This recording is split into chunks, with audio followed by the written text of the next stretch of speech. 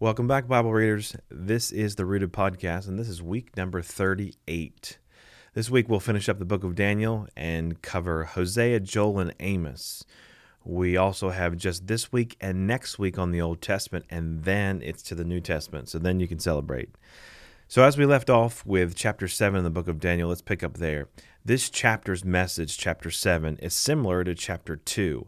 In fact, chapter 2 and chapter 7 of Daniel provide us the same message, that 4 kingdoms must rule over the earth before Christ comes back to set up his kingdom. Chapter 2 looks at those kingdoms from the viewpoint of a statue, whereas here, chapter 7 looks at those kingdoms from the viewpoint of beasts. And those 4 kingdoms are Babylon, Medo-Persia, Greece, and Rome. Now, as you move into chapter 8, Daniel receives another vision of the ram and the goat, and these animals are symbolic of the 2nd and 3rd kingdoms. So it seems that through his vision, he gets some more details about the Medo-Persian Empire as well as the Empire of Greece. That's in chapter 8. Then you move to chapter 9, and in chapter 9, the focus of the vision that Daniel receives is on the city of Jerusalem and the Jewish people. Daniel knows that God has said that the Jewish people would only be in exile for 70 years, and that 70 years is almost here, according to Daniel's timeline. And so he's eager to see the Jewish people return to their homeland. So he undertakes a corporate confession of prayer on behalf of his people, asking God to restore them to their land. Now, did you catch that? God has already promised that the Jewish people would be returned to their land, but Daniel still prays for it anyway. You ever wonder why? Well, I think that Daniel understands that prayer is far more for us than it is for God. He understands that prayer is about developing a close relationship with God. And as Daniel is confessing corporately the sins of the people and their failure to obey God's commands, he is interrupted in mid-prayer by Gabriel.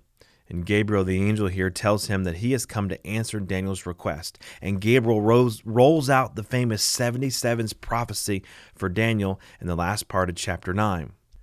This amazing and detailed prophecy gives a timetable to Daniel for when the people and their city would be fully restored in the future. This is not Daniel's near future, but during the end times of all humanity. Now, as you move to chapters 10 through 12 of Daniel, they all form one large vision. This vision happens 2 years after the vision that happened in chapter 9. And this vision, we're told, it concerns a great battle or a great conflict. Now, this is where the narrative gets interesting.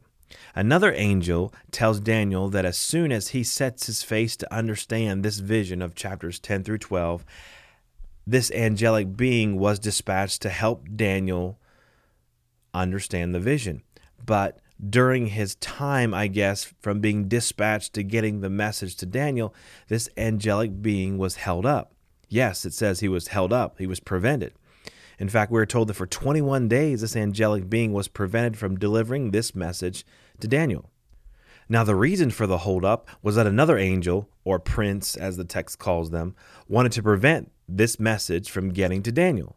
So, you have a good angelic being trying to deliver a message to Daniel, but that good angelic being is prevented by an evil one or a demonic being for a period of 21 days.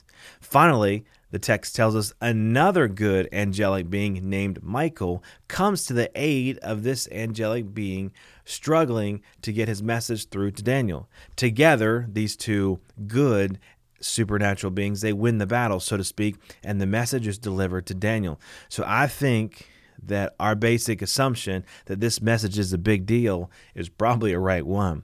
Because if it was fought over in the supernatural realm, then you can guarantee the message is extremely important. And the content of the message is what we find in chapter 11 and the first part of chapter 12. Now, the content is more prophecy about how the Jewish people would fare under the dominance of the 3rd kingdom, the kingdom of Greece. During the days of the kingdom of Greece, years after Alexander the Great, a mighty king arises. His name is Antiochus Epiphanes, and he undertakes a major persecution of the Jewish people. But as part of the last chapter, as part of the end of chapter 11 tells us, that the persecution and destruction that Antiochus will cause for the Jewish people on a local scale will be nothing like what the persecution and destruction that the Antichrist will be like on a global scale in the end times in the book of Revelation. So they're making a comparison here. What Antiochus did to the Jewish people during his days will be very much or similar to what the Antichrist does or will do to the Jewish people and the world during the end times. Now, Daniel chapter 12 instructs Daniel to seal up the prophecy.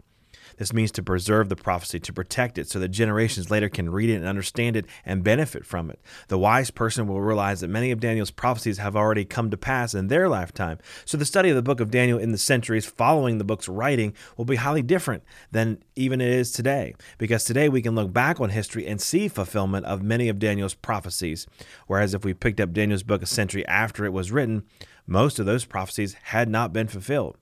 Now, even though Daniel and his people did not understand the book's prophecies as we do today, those prophecies did comfort them because it was assured them that God had a plan for them that he was working out, which all goes back to the main theme of Daniel, that God is sovereign and he is in control of all things. All right, well, we could spend much more time on the book of Daniel, but maybe that'll be for another podcast of sorts. So let's go to the next book, which is the book of Hosea. A few things to pay attention to when reading through Hosea.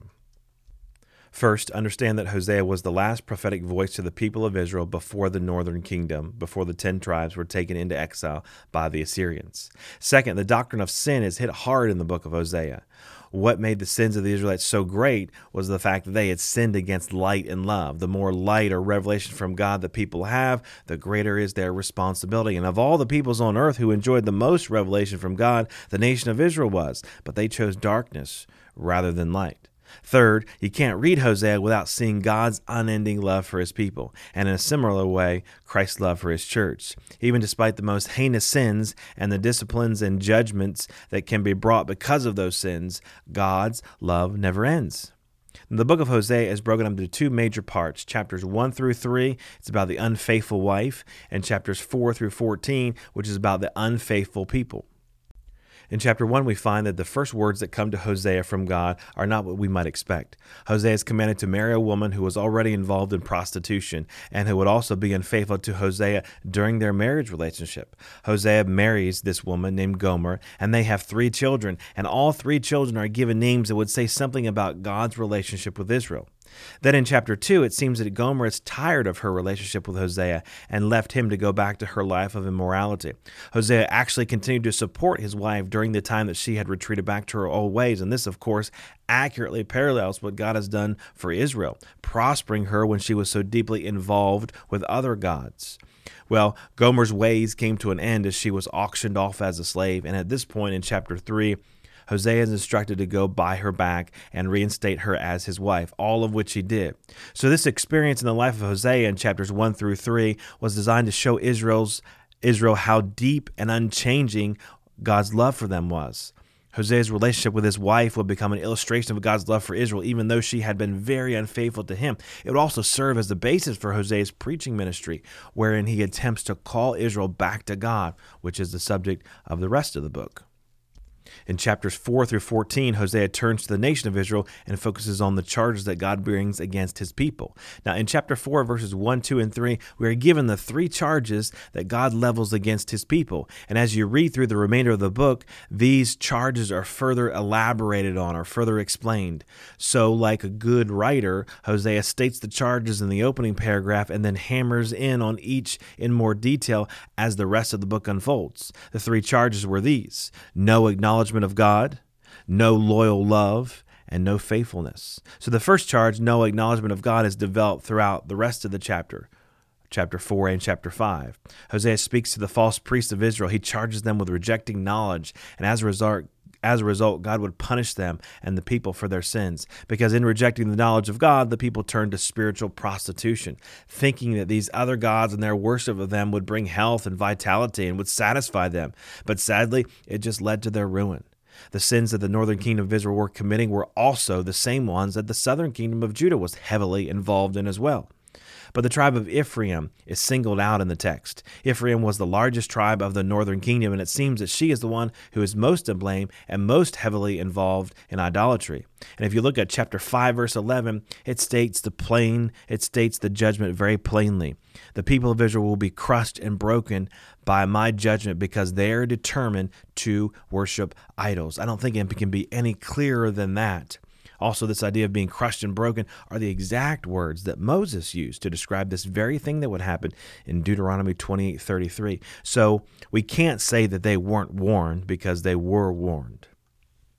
The second charge against Israel is no loyal love towards God, and that's developed in chapter 6 through chapter 11, verse 11. In chapter 6, we find out that Israel comes to a place of repentance. However, they firmly believe that God's judgment will only last for a short time, and then they could go back to their previous ways. This highlights the nature of their false repentance, and God calls them on it by saying in verse 4 of chapter 6, For your love vanishes like the morning mist and disappears like the dew in the sunlight. Then in verse 6 of chapter 6, God says, I want you to show love, not to offer sacrifices. I want you to know me more than I want burnt offerings. Take a minute and meditate on that verse. Wow, that's powerful.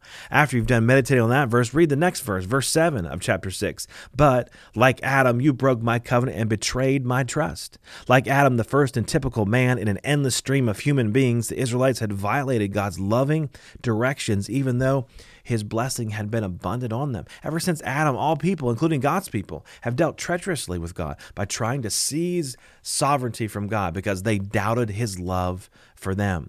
Listen, friends, the more you know God, the more you love God, the more you get to know God, the easier it will be to trust him and to trust that he has your best interest at heart.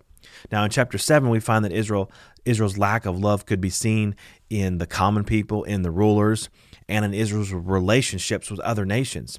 Then you move to chapter 8, you find that Israel's lack of loyal love was directed towards God himself as they chose to ignore their covenant with God. They appointed kings without his consent. They made idols and altars in disobedience to his laws. They chose to forget their maker and trust instead in their well-fortified palaces and well-fortified towns.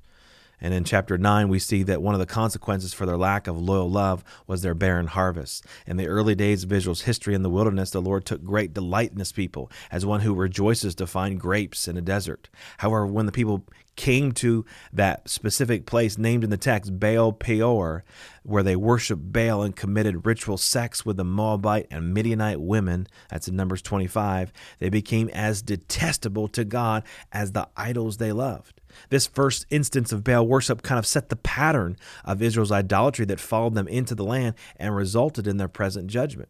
But this misguided thinking of the Israelites continues on in chapter 10, telling us that when Israel prospered, the people built idols to false gods instead of to the one true God. So now the punishment would fit the crime.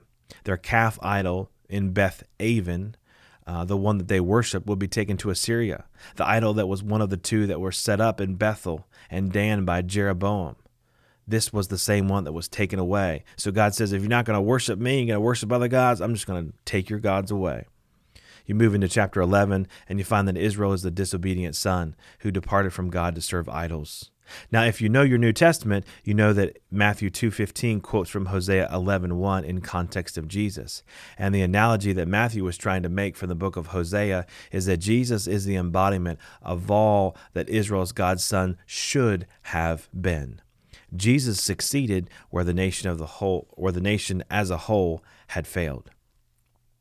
Now, the third and last charge against Israel, no faithfulness to God, is developed from chapter 11, verse 12 to the end of the book. Israel was guilty of lying and deception, and this was in direct contrast to God, who is faithful.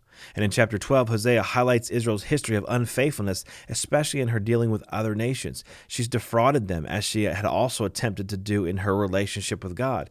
And in view of Israel's continued behavior, chapter 13 tells us that the Lord promised to become an enemy of his people. He uses well-known animal imagery like a lion or a leopard that lays in wait to attack sheep grazing in a pasture. He would confront them as a mother bear crazed by the loss of her cubs. He would tear them open like a bear and consume them like a lioness. The lion, the bear, and the leopard were all wild animals that were known for their relentless manner in which they would kill their prey. And even though God would attack his people like a wild animal because of their sin, he said that he would redeem them from death. You see, judgment for Israel was definitely in the near future of Hosea's day, but death would not be the end of the road for the nation of Israel. Death and the grave are not the final home of a believer. God has a glorious future for them beyond the grave for those who put their faith in him. But to me, the book of Hosea ends on a beautiful note. Despite all the stubbornness and wickedness of God's people in chapter 14, like a rainbow after the storm, this chapter promises Israel's final restoration in the future. Here's the full extent of God's unfailing love for his faithless people, the triumph of his amazing grace, and the assurance of his complete and final healing. All this imagery describes the indescribable heart of a loving God. But while God is a loving God, he still expects us to do our part. So don't forget to pay attention to the last verse of the book. The paths of the Lord are true and right, and the righteous people live by walking in them. Well, that finishes Hosea, and now on to our next book, which is the book of Joel.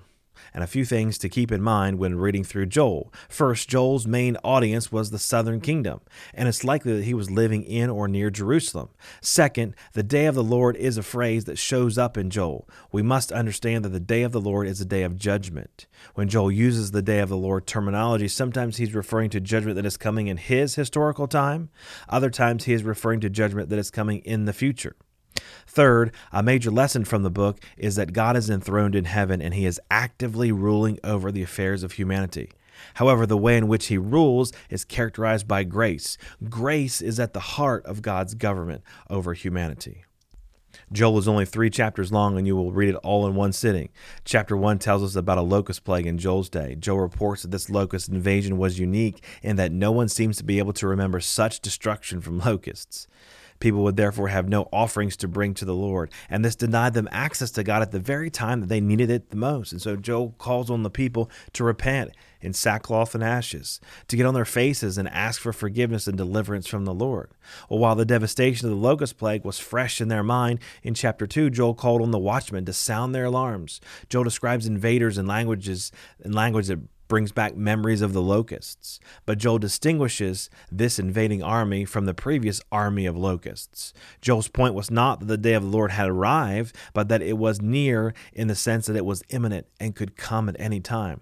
Joel is referring to an attack by some enemy in his day that had not happened yet. Again, like after the locust invasion, Joel called on the people to repent and return to God. And sometimes God brings problems into our lives to get our attention and to prod us to turn back to him. We can return to the Lord with assurance that he will hear and forgive us if we willingly confess our sins. Now, the end of chapter 2 and all of chapter 3, Joel describes another day of the Lord. This one would be a far future one during the end times. In this future time, God will restore his people and judge the nations completely and fully. God's return in power and blessing will transform the land of Israel and the people. Well, we could spend a whole lot more time on Joel, but our time is fleeting and we need to get to the book of Amos, which is a bit longer than the book of Joel. So let's go on to the book of Amos. A few things to keep in mind when reading Amos. First, Amos was both a farmer and a rancher. We might call him a country prophet, as others have called him. Second, his hometown of Tekoa was only 10 miles south of Jerusalem. Third, Amos's natural surroundings had a profound effect on him and his writings. Fourth, although Amos was from the southern kingdom of Judah, God called him to announce his prophetic messages to the northern kingdom as well. So Amos' way on winning the people's attention was to announce judgment on Israel's enemies. The people would have no problems listening to him speak of how God would punish the nations around them. And so this is exactly what Amos does in the first 2 chapters of his book. He prophesies judgment against 8 specific nations and their dealings against the nation of Israel. And after he's finished with Israel's enemies, then he turns around and points the finger at Israel in chapters 3 through 6. And in a series of 3 sermons, he stresses Israel's coming judgment because of their sins. The sermon in chapter 3 is directed toward Israel's position. Israel's sin was heightened because of her position before God, and with that greater privilege of being chosen by God came greater responsibility. The people simply did not know how to do right. The sermon in chapter 4 concerned the depravity of Israel. It focused on the stubbornness of the people. Amos characterized the women of Samaria as cattle grazing in the region of Bashan. Bashan was known for its fat, well-fed cattle, and these women only cared for their material needs and were willing to oppress the poor to satisfy themselves. Now, as far as the men go, Amos chastised them for their religious apostasy and hypocrisy. He said the men of Israel go to Bethel to sin, or they'll go to Gilgal to sin yet more. These men boasted about their spirituality, but they refused to submit to God. And because of their refusal, Israel was told to, quote, prepare to meet your God. Chapter 4, verse 12. That's actually where that quote comes from the book of Amos, if you ever hear that adage. Now, the last sermon that Amos preaches is in chapters 5 and 6. And Amos begins this last sermon as a funeral lament. God's coming judgment was so certain that Amos was already talking about Israel's death. He prophesied that only 10% of the people would be left in the land by the time all the judgment was over. And he continued to invite the Israelites to repent and to serve the one true God, warning them to not continue in their idolatrous ways. The people had become complacent. They needed to heed the lesson of other cities and other countries that God had allowed to fall. They were not exempt from God's reach. None of us, even today, are exempt from God's reach. Now, in chapters 7 through 9, Amos has 5 visions of judgment. The first 2 visions are of a locust plague and of a devastating fire, and they were given to demonstrate the terrible nature of God's judgment. The third vision in chapters 7 through 9 is that of a plumb line. Now, a plumb line is used to determine if a wall is truly vertical. It sets the standard against which the wall or another structure is measured vertically. This is important. We're not talking about a level, because a level measures an object horizontally. But Amos used a plumb line, which is vertical. He was showing the people how far they were off in their relationship to God's laws, which is vertical, up and down. Therefore, it was revealing how much judgment was needed to correct them and to get them back into plumb. The fourth vision in chapter 8 was a basket of fruit that was full and ripe, and this emphasized the imminency of God's judgment. God's judgment could not be delayed any longer. It was ready to happen, and judgment came on Israel less than 40 years later. Now, the final vision in chapter 9 pictured the Lord as striking the top of a false temple at Bethel. He struck it so hard that there was an earthquake. It trembled all over and then collapsed on those who were inside it. And this pictures a final and complete judgment of the northern kingdom. Now, virtually all of Amos is a message of judgment, but like other prophets, an encouraging word of future restoration is always near. The last part of chapter 9 looks forward to a time when God will one day fulfill his covenant promises with Israel. Israel is assured that in that great future day of the Lord, the Davidic dynasty will be restored and Israel will return to live permanently on the land promised to her. Now, as we finish up for this week and go into next week from a lot of these minor prophets, you find this constant theme of these prophets always reminding the people of their sins, always trying to bring them back. I'm more convinced than anything else that much of these prophets' jobs was simply reminding the people of what God has already said. A lot of the sins they're committing are the same ones over and over and over again. As the prophets in the Old Testament and as the preachers in the New Testament, we are simply reminding God's people of what they already know, of what God's word already says. And we can remind people until we are blue in the face, like these prophets in the Old Testament and the preachers in the New Testament do. But it's not until the people actually repent and make a decision on their own will they ever change their ways. Now, that's all we have time for this week.